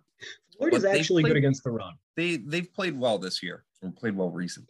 Von Miller has gotten better actually the last few weeks, which is good. Very, very good for them, because I think a lot of what you need with Kyler is you need your good edges that can get out there quick and seal. And Floyd and Miller both are fast. They're going to be able to get in, depending on how they run their defense. They might be coming after him, but I think it's going to put some of that pressure on Kyler, and that line is not going to be able to hold up against the pass rush ability that you get from those three guys. One really good thing. Last time the Cardinals played against the Rams, both Von Miller and Leonard Floyd had a problem where they were rushing narrow. They're using inside moves, and that allows Kyler to just easily walk around them and get yards. And if you remember that last Rams versus Cardinals game, that's how Kyler made it look closer than it was late. Clearly, somebody talked to them, because when they played the Ravens and Tyler Huntley, who is a better running quarterback than Kyler, they were very disciplined. They did not take inside lanes. And if those guys learn their lesson and they keep their discipline, and I have to believe that they did and they will beat Humphreys and Beachum. They will get significant pressure from the edge. Aaron Donald will always get pressure up the middle. And Greg Gaines is a fucking plug at nose guard. I like him. So that defensive line is a mismatch for these Cardinals. That defensive line is going to give Kyler Murray problems because he doesn't handle pressure well, especially when it comes up the middle. And it will limit James Conner to the extent that you can limit one of the best running backs in the NFL. Again, really, if they play straight up on defense, and Raheem Morris Fuck, no, it's not Raheem Morris. That's the Bucks. Yeah, no, you're right. Raheem Morris used to be the head coach of the Bucks, which is why I always get him confused with Todd Bowles, who used to be the head coach of the Jets, who is now the defensive coordinator of the Bucks, while Raheem Morris is the vanilla play calling defensive coordinator in LA. When the Rams succeed on defense, it is because their defensive line is dominant. I promise you that if I coached the Rams, their defensive line would be almost exactly as good as it currently is. It would get just as much pressure because that has nothing to do with coaching. Aaron Donald would still be a freak. Von Miller would still be getting better and better. Greg Gaines would still be a plug in the middle, and Leonard Floyd would still be athletic and long. Now, if he sticks with his vanilla ways, he's going to stick Jalen Ramsey on A.J. Green. He's going to stick Darius Williams on this Wesley kid, and he's going to hope that Deion can handle Kirk. And I think that with a little bit of linebacker help, that'll work out. The problem is going to be Ertz. They will run a cover 3 style defense. It'll be a lot of match zones. It'll be a lot of buzzing zones, too. They'll keep everything in front of them. They'll tackle well. Lord knows Ramsey is a great tackler. Darius Williams is a good tackler. Rapp can run and hit. Ertz is going to get his catches. I think Ertz hits the over on catches. But Ertz is not going to be enough to win this game for the Cardinals. Aaron Donald and Von Miller will take away at least one possession from the Cardinals. I really like the Rams, and I don't want to like the Rams. Yeah, I don't know if I go into really like the Rams, but I think I like them in this game too because of the difference in the trenches, where the Rams O-line isn't spectacular, but they're solid all around. And the Cardinals D-line has fallen off as the year has gone on. But then we get to the other side where the Cardinals O-line is below average and the Rams have a really good D-line. And they have the speed. We have a mitigating factor too. You know how we gave all that fucking time to Matt Stafford, turnover machine, disappointing us? Nobody fumbles more than Kyler Murray. This is true. He's recovered most of his fumbles because God simply must like him better than God likes me. But he fumbles a lot and he throws picks. I think that to the extent Matt Stafford is a wild card with his turnover-prone tendencies lately, Kyler Murray is at least as bad. And Matt Stafford is a significantly better quarterback than Kyler Murray. Significantly. I agree with you. All right. So I think we're picking the Rams in this one. Oh, we're absolutely picking the Rams. The only question is, do we try to get down to -3 or do we just live with -4? I don't think it should matter. I think, we might just have to live with -4. I mean, it's the playoffs. So and the way this year has gone with getting like so many bad beats, it'll probably be a 3-point game, but you probably look at it, see if you want to parlay something down. I mean, I think we do have some games that we really like in terms of who's going to win. Just the number isn't great. So if you want to take Tampa Bay and parlay them and tease it down a little bit and match it with the Rams or Kansas City and do the same thing, you have 2 solid legs out of 6 games. So you have a little bit of freedom if you want to try and play with that game. I think straight up, though, at -4 is solid, though. I also think that because it's Monday Night Football, 1, you're going to get 2-way action, so the line will about stay where it is. 2, if anything, it's going to move towards the Cardinals because the Rams disappointed people in games that people watched, whereas the Cardinals have been disappointing people in games that nobody's been watching. And 3, and this is the most important part, let's say everything breaks wrong and it's Sunday night, the Chiefs game's about to start, everybody has bet on the Rams for some reason, and now it's -5, which would be a big move. You can still just take Chiefs -2.5 and parlay it with fucking Rams -2.5, and it's going to give you plus odds, and that's fine. Yeah. Exactly. So I probably will parlay it just because it works out logistically. Like you don't have to keep your money tied up very long because you can literally bet every single game.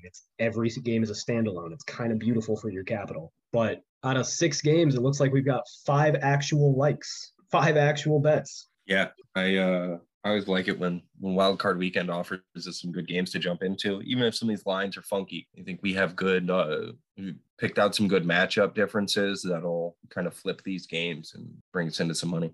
Now, Do you want to talk about the 2 teams on bye weeks? I think we should, just to get an idea of where their strengths and weaknesses are. I want to start with the Titans because I have kind of a hot take. I don't feel comfortable in saying this, and I certainly didn't think that I thought this until I went through it, but I think that the Titans are going to go to the Super Bowl. This isn't because I love the Titans, and I certainly don't love Mike Vrabel. But one thing we know is that scheme and coaching matter a little less in the playoffs than typically. And that's good for the Titans because their roster is a lot better than their coaching. I know that Mike Vrabel might win Coach of the Year, and that's very nice, but I don't care. I see what I see. He is a coward. He actively tries to win every game by 2 points. Sometimes he fails. He loves to run the ball, even though he shouldn't. And generally, I think that his penis is very small and shriveled because of steroids and being a bitch. Mike Vrabel has cost me so much money on a roster that I love so, so much that it has become personal and I hate him. And his wife smells bad. But all that aside, he's been a lot better this year, actually, about his aggression. Not with play calling. He still wants them to run the ball a lot. But just as far as fourth downs go, punting in, plus territory, it's been less than past. Additionally, they're finally getting healthy. Julio Jones will probably make it through 5 snaps. Wow. AJ Brown will probably be a full go by the time. In about 10 days, AJ Brown should be a full go. I don't know about Derrick Henry. I think they'll bring him back, and I think he'll be kind of shitty because I think that Derrick Henry is fine when he's healthy. I think he's a volume guy, and I don't think he'll be quite right when he plays, if he plays. But I don't think it'll matter a lot because their offensive line has really been putting shit together lately, and they'll finally have a passing attack. And now, because of necessity, Tannehill's built up a little bit of a relationship with this Nick Westbrook-Ikhine, and he's been okay. I mean, as a third wide receiver, fine. Not clamoring for him, not begging any team to sign him and, give him a promotion. But as a wide receiver 3, sure, fuck it. Why not? And I'm just really not impressed by any team in the AFC. I mean, you've heard me talk about all of them except the Chiefs because we'll save that. But they're just not very good. None of the teams are. And I think that the fucking Titans have beaten every decent team left in the AFC playoffs. So personally, I just see it shaking out that they're going to play against the Bengals in round 2. The divisional round, they'll play the Bengals. I think they'll win because the Bengals aren't very good. And then I think they'll play either the Chiefs or the Bills, both of whom they've beaten, and they've gotten better since they beat both of those teams. I think the Chiefs probably pose a greater threat because they haven't sucked on offense lately, which is very different from last time around. But I don't know, man. I think they're at least in the AFC Championship game, and I don't love the other contenders in the AFC Championship. Yeah, it's definitely going to be interesting to see. I have a hard time picking anyone right now just because it's going to depend on who's playing who, because this year is truly a matchup thing where each game is going to depend on just who ends up playing. Where, in previous years where we go, okay, the Chiefs are a juggernaut, or, the Patriots forever, where, okay, this is the team unless someone can pull it out against them. We don't have that this year. So I could definitely see that with the Titans because Tannehill has played well. And I think their offense, even though they still ran the ball without Derrick Henry, they were still effective without Derrick Henry. And there were games that Tannehill had to put him on their back. And I think that makes a big difference for when Henry comes back, even if it's just mentally for their team. Perception is reality. Exactly. They can succeed without, Derrick Henry, King Henry, the guy that's getting 2,000 yards a year and everyone talks about as one of the best in the league and everything. He went down for the whole second half of this year pretty much. And they were still good. They still got the first seed in the AFC, So I think that'll go towards them building their confidence, which is huge for the playoffs. Well, and it just changes how teams will play them because they'll stack the box. Yeah. Even if it's stupid, they're going to be like, well, you don't want to be the guy on Monday who says, oh, fuck, Derrick Henry ran for 200 yards. I mean, honestly, you kind of do, but. Yeah. And then additionally, I think their defenses, they invested a ton into it this last year and it's paid off. Oh, yeah. Bud Dupree ended up being a really good signing. I thought that was kind of silly and he's played well. And maybe it's because I had low expectations for him, but he's done well. Obviously, Harold Landry is still a stud. And all their young corners and safeties have come in and done a really good job. So their Achilles heel of years past was the defense kind of sucked. They get passed on like crazy, and they've improved. See, the defense has figured things out. They're not stopping everyone and shutting everybody down. They're not a top flight defense, but they've improved a lot. And I think when you mix that, they've had success now without Henry and have a blueprint of how to do that when they don't have their star player. And the defense has improved with young players that are just very talented. It puts them in a good position. Like you said, Vrabel has actually found a much nicer balance with his aggression, where he's not punting from the other team's 45-yard line anymore, and he's going for it on some fourth downs. And it seems like he's trusting the offense more, which I think goes into they had success without Henry, and they've all kind of grown through it. I do like their team. Honestly, I just think it would be fun to see them do well too. I kind of always liked Tannehill because he got thrown to the wolves with Gase in Miami, and everyone put him in the trash. And he, went back and he was good in Miami and just didn't have the opportunities. And now he's 33 years old and actually like having success, and it's a fun season for him. Plus, I like Julio and AJ Brown, so I like the team as well. So I'm happy to see they're doing well. We'll see. I think it's going to be a matchup by matchup basis through the playoffs, but they're definitely a team that I like. And, even though they're the number one seed in the AFC, I feel like not a lot of people expect them to go very far. No, I mean, like Steve Fezzik just yesterday said that he thinks the Titans are literally a below average NFL team. He thinks they're like the worst team in the playoffs. It's really interesting. Yeah, and like he's usually pretty well aligned with the market. So yeah, I mean, I just disagree on that front. But I'm excited for the Titans to play. It should be a good playoffs. And I think we'll get good value on the Titans, whoever they do end up playing. But it will be the Bengals, and we will be betting a lot on the Titans. Final team is the Packers. I don't want to get too into this or else I'll rant about why Aaron Rodgers for MVP is the most absurd fucking thing I've ever heard in my life. He's had a good year. He's had a fine year, but if you like this Aaron Rodgers MVP season, like if you think this season was MVP level from Aaron Rodgers, we got a lot of people to put in Pro Bowls. We got to put Jimmy Garoppolo from this year in the Pro Bowl and Jimmy Garoppolo from the Super Bowl year in the Pro Bowl. We got to put Baker from last year in the Pro Bowl. We got to promote Kirk Cousins to an all-pro type quarterback. We got to do a lot of shit. And I don't think anybody thinks any of that shit should happen. First of all, Tom Brady was insane this year. The consistency, the level of play, the level of difficulty, the amount of injuries that he played through, not personally, but on his team. Give it to the fucking man.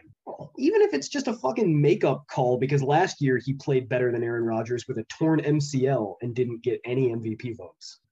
Come on. He lost Antonio Brown and Chris Godwin. He had half of Mike Evans. Gronk is 29,000 years old. Come on. Whatever. We're not going to rant about the MVP race, Joe. I agree with you. Aaron Rodgers had a good year. He was very efficient. He didn't turn the ball over. I don't think he was good, and I think he turned the ball over a lot more than actually got turned over.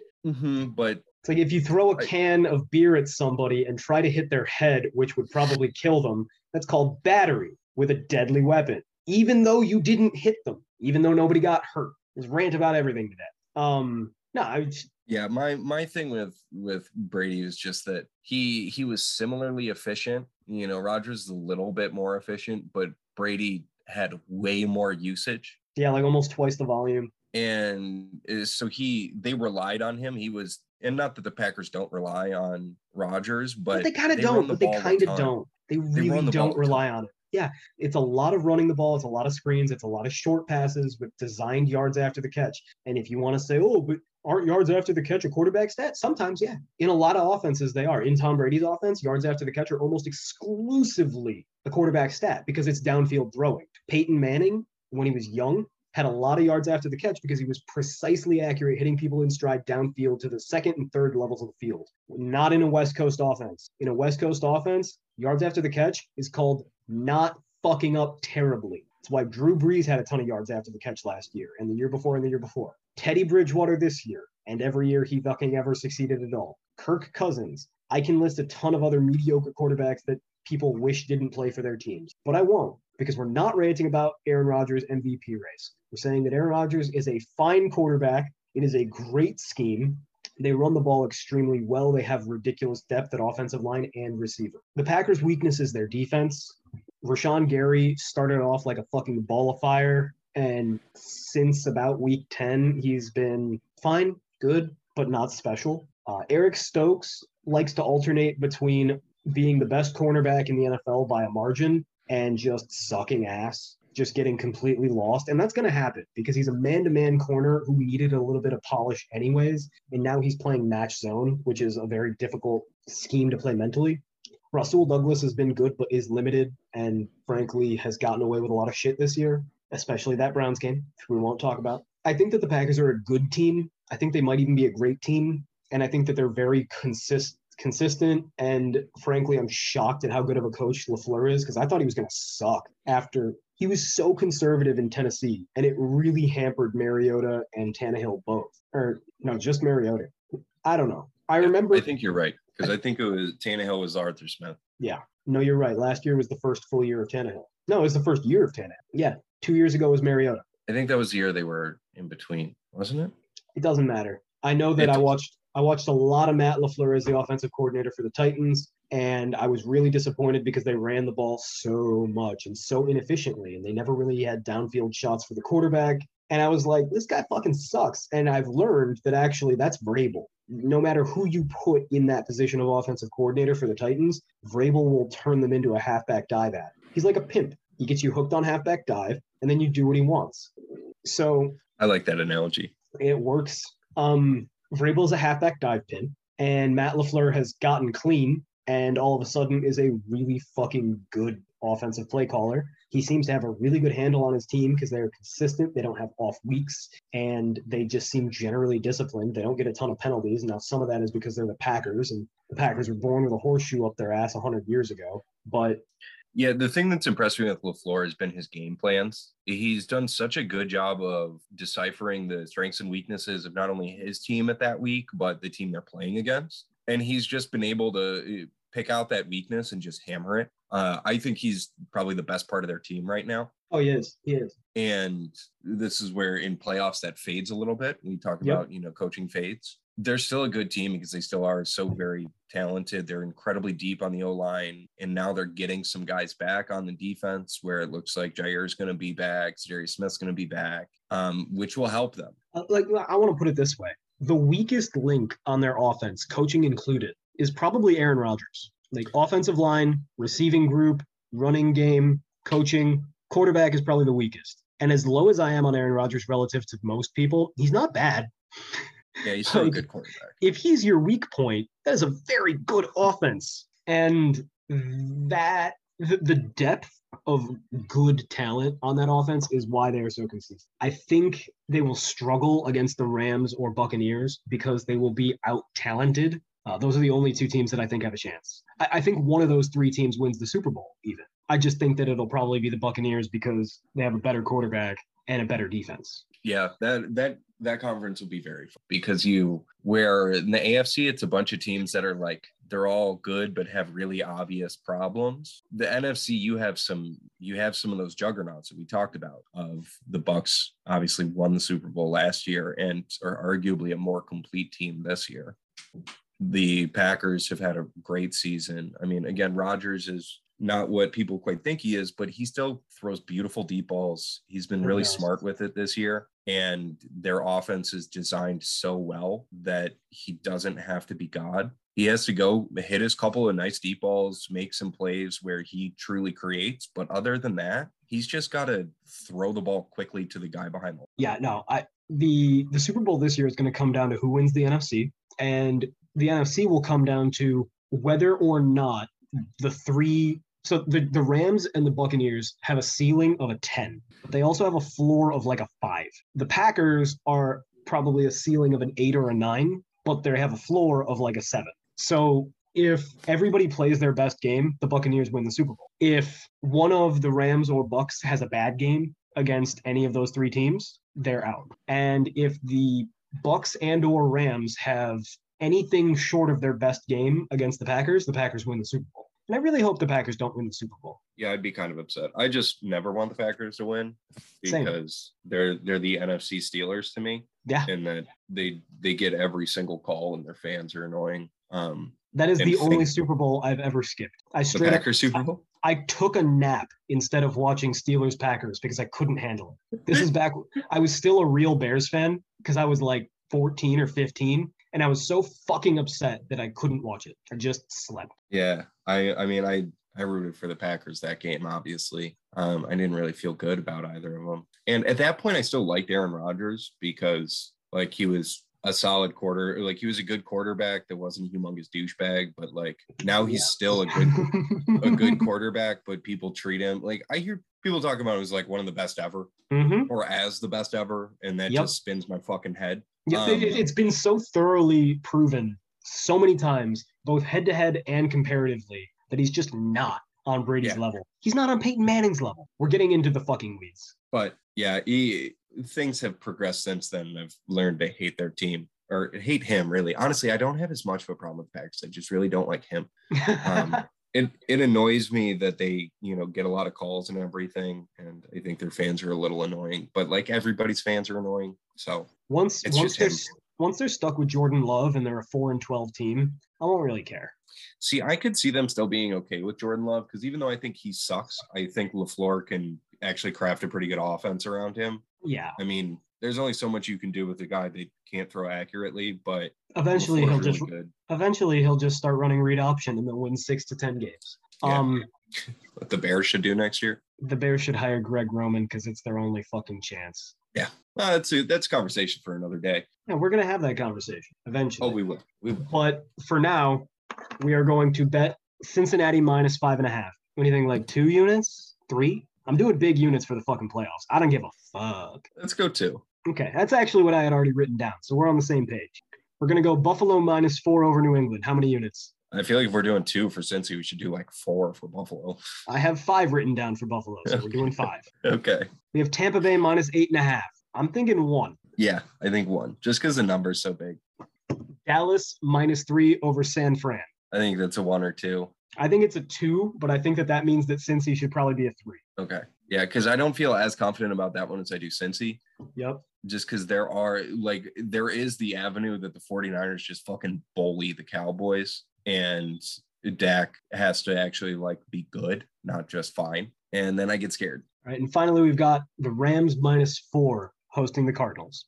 I think that's 2. Yeah, I say 2. I feel the same about that as I do the Cowboys. It's a team that I like, but there's definitely an avenue where they fuck me. Bro, I say 2, but I'm very confident that I'm going to win both my Cincinnati and Buffalo bets. So I'm going to be up 8 units after the first day, and then I'm going to get stupid with it. I'm going to just throw fucking cash at Dallas and LA, and they're both going to end up being 4-unit bets because I'm riding high. And that can go amazing or it can go devastating. I need some discipline in my life. And luckily, my girlfriend's in California and my sister is moving out of my apartment Saturday. So I will have nobody to stop me from shenanigans. The perfect time of the year for it. The first time that I've been alone with my thoughts in literally a month. And it's just in time for me to cripple myself. Outstanding. Well, with that, I think we are ready to go watch some wild card football. Yeah. On that cheery ass note, welcome to pumpkin season. And frankly, I don't care what you think. And I really actually hope that you scream into the void about how wrong we are, but not until after you've bet on football games. Hasta.